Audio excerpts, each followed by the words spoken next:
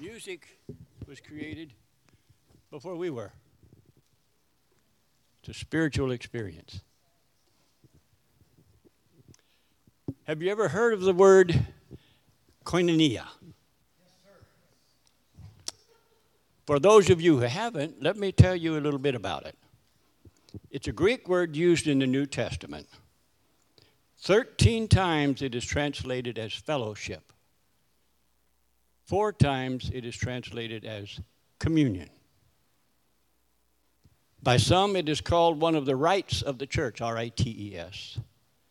We call it a celebration in which we honor the memory of our Savior and his sacrifice on Calvary's cross.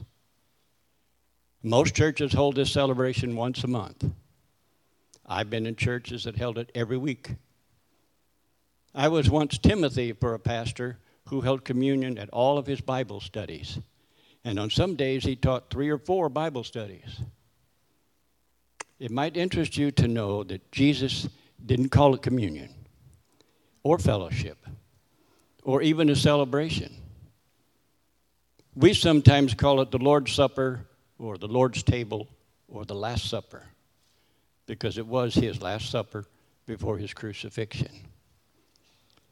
The event at which Jesus said the things Paul wrote about in 1 Corinthians chapter 11 was the Passover meal, the Jewish meal called a Seder. The Seder recounts and celebrates the story of the exodus of the Jews from Egypt when God freed the Hebrews from their bondage. God installed that ceremony specifically to point to what Jesus would do at Calvary. This special event had several parts and special elements to each part. Some spoke of the exodus from Egypt, some of the coming Messiah, while others spoke of redemption. Their bread was hard and flat like our saltine crackers, only bigger. It had little piercings that Christians recognize as symbolizing his piercings on the cross. There were several special cups of wine for special reasons. Most Jewish historians agree that the cup Jesus held up and proclaimed to be his blood was called the redemption cup. Passover happens once a year. It remembers the years in Egyptian bondage and their supernatural rescue at the hand of God using Moses.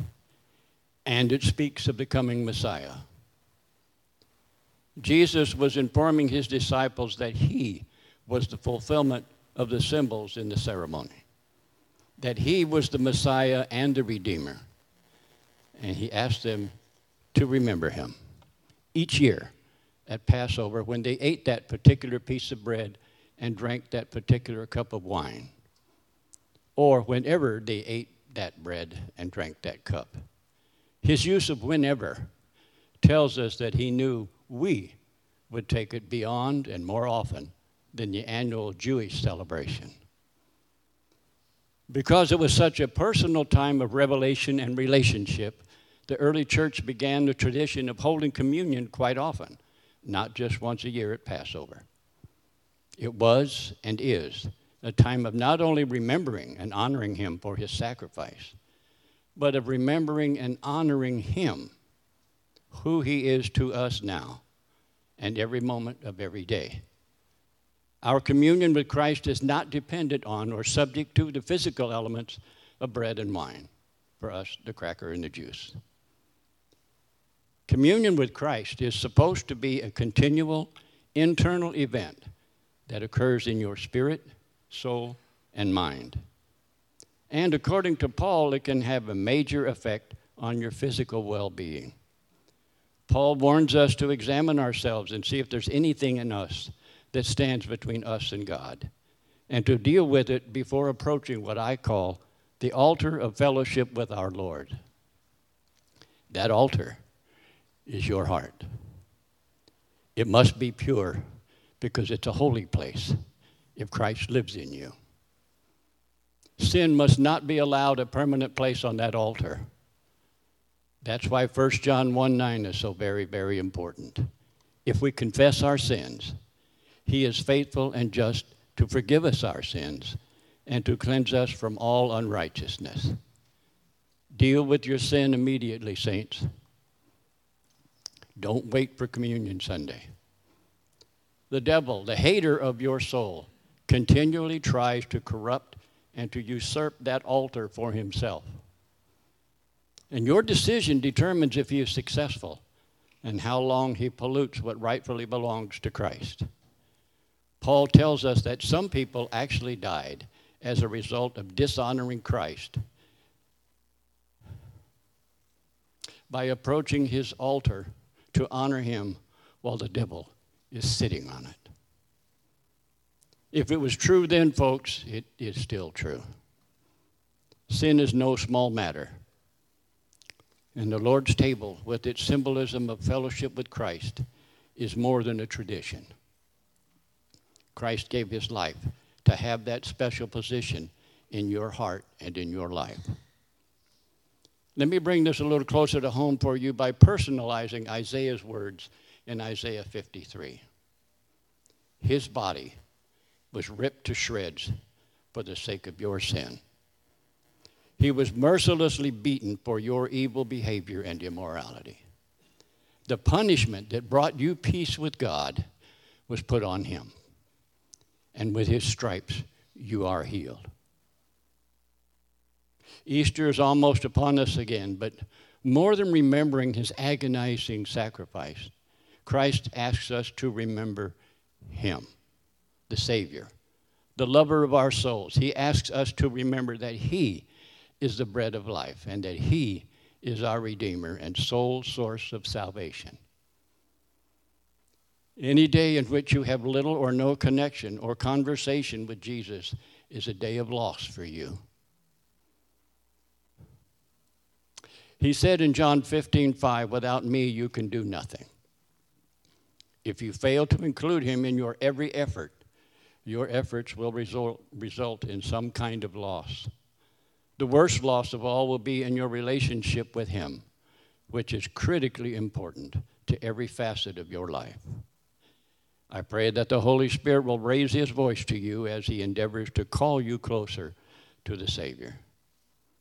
If we really understood how much pain we experience needlessly because our minds stray from Jesus and the Father, we would change our habits immediately. Let me prove it to you from the Word of God. Isaiah 26:3 says, "You will keep him in perfect peace whose mind is stayed on you because he trusts in you." That shows us that remember me is a promise of peace from the Prince of Peace, another name that Isaiah gives to the Savior. Remember me is a promise of spiritual strength and relief when we have tough times and heavy loads. Again, from the Word of God, Matthew 11:28 says, "Come unto me, all you who labor and are heavy laden, and I will give you rest."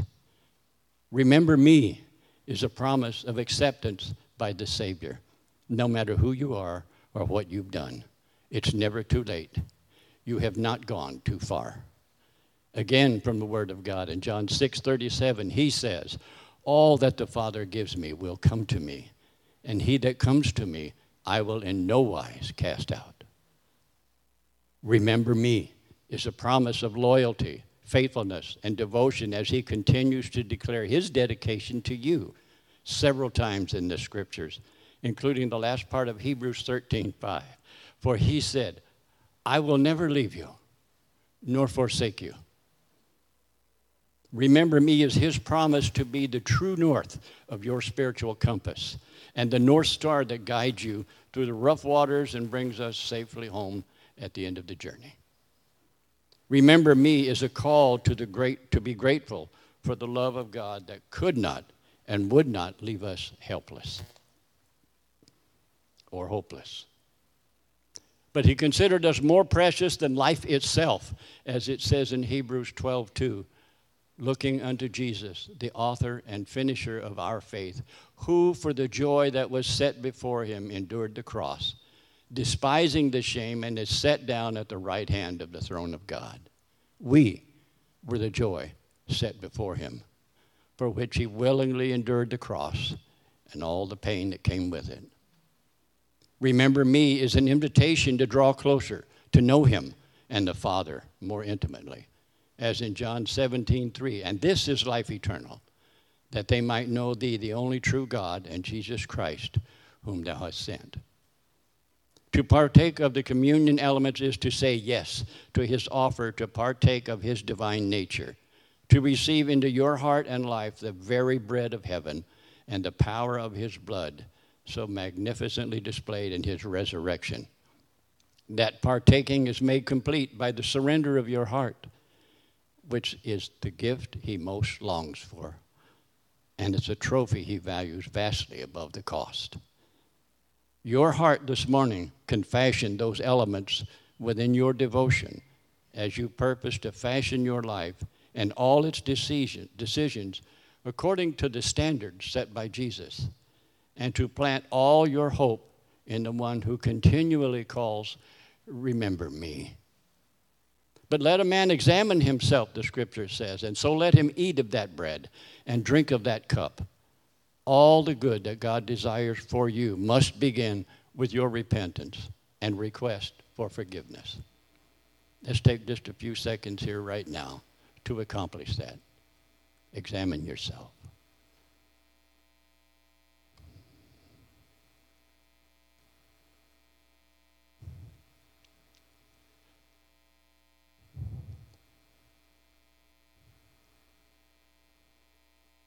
The Lord Jesus, the same night in which he was betrayed, took bread. And when he had given thanks, he brake it and said, take, eat, this is my body, which is broken for you. This do in remembrance of me. After the same manner also he took the cup when he had supped, saying, this cup is the New Testament in my blood. This do ye as oft as ye drink it in remembrance of me. For as often as you eat this bread and drink this cup, you do show the Lord's death till he come. Yes, he died. Recognize that and appreciate that, honor that. But he didn't stay dead.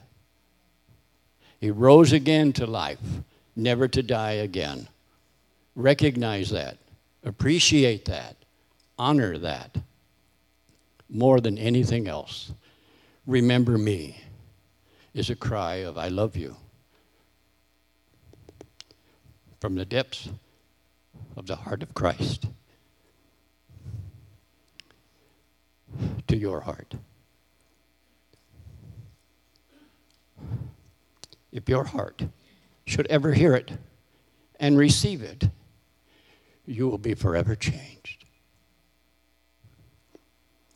You will never be the same. While communion service is once a month, fellowship with Christ is every day, 24/7. And Jesus is an integral part of life and of your very being, as in Acts 17:28. For in him we live and move and have our being. And this is what he is like.